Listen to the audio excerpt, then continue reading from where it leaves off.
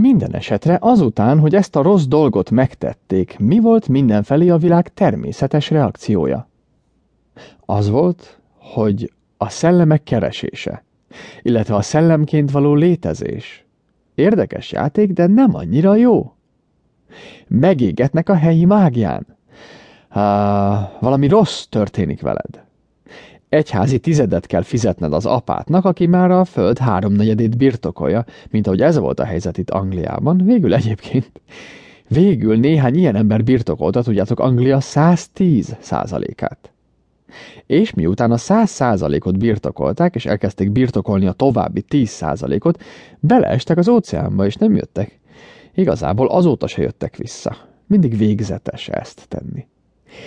Ha pedig megnézzük ezt a tevékenységet, akkor láthatjuk, hogy az ember előbb vagy utóbb ellene fordul, noha soha nem számított senki arra, hogy ez ilyen mértékben fog bekövetkezni.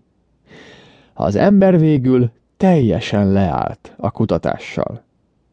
És ez egy pontos, meghatározott időpontban történt.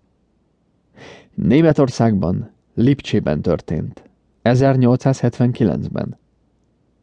Az egész dolog tompán csikorogva megállt. És a pszichológia, ami az emberi psziché, a szellem görögül tudománya, a fiziológia tudományává vált. Sokan azt hiszitek, hogy csak ugratlak benneteket, ide nem tartozó adatokat adok meg nektek, amikor ilyenekről beszélek, de az egészben az a vicc, hogy ez teljesen igaz. Pontosan ez történt. Egy fickó, akinek az volt a neve, hogy Wundt, akit mindenki Wundt, feltalálta azt, amit ő Wundti pszichológiának nevezett. És ez nagyon ügyes elnevezés volt, mert a pszichológia szót használta. Na most a pszichológia a szellem tanulmányozását jelenti. És a Wundti pszichológia teljessége, és onnan kezdve az összes pszichológia a mai napig, amit Oxfordban tanítanak, amit Princetonban tanítanak, amit a börtönben tanítanak, teljesen a dolgok fiziológiai tanulmányozása. És minden egyes tankönyvük nagyon sekélyesen kezdődik, és azt mondja, nos, a pszichológiát valójában nehéz meghatározni, igazán ismerned kell a tárgy teljes történetét, mielőtt meghatározhatnád a pszichológiát.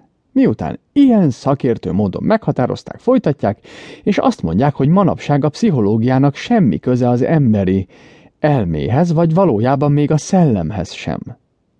Amihez köze van, az a test idegi reakció mechanizmusai, az agy fiziológiája, a koponyádban hordott kanyarulatok száma, mert nem tudtad, hogy hova máshová rakd őket.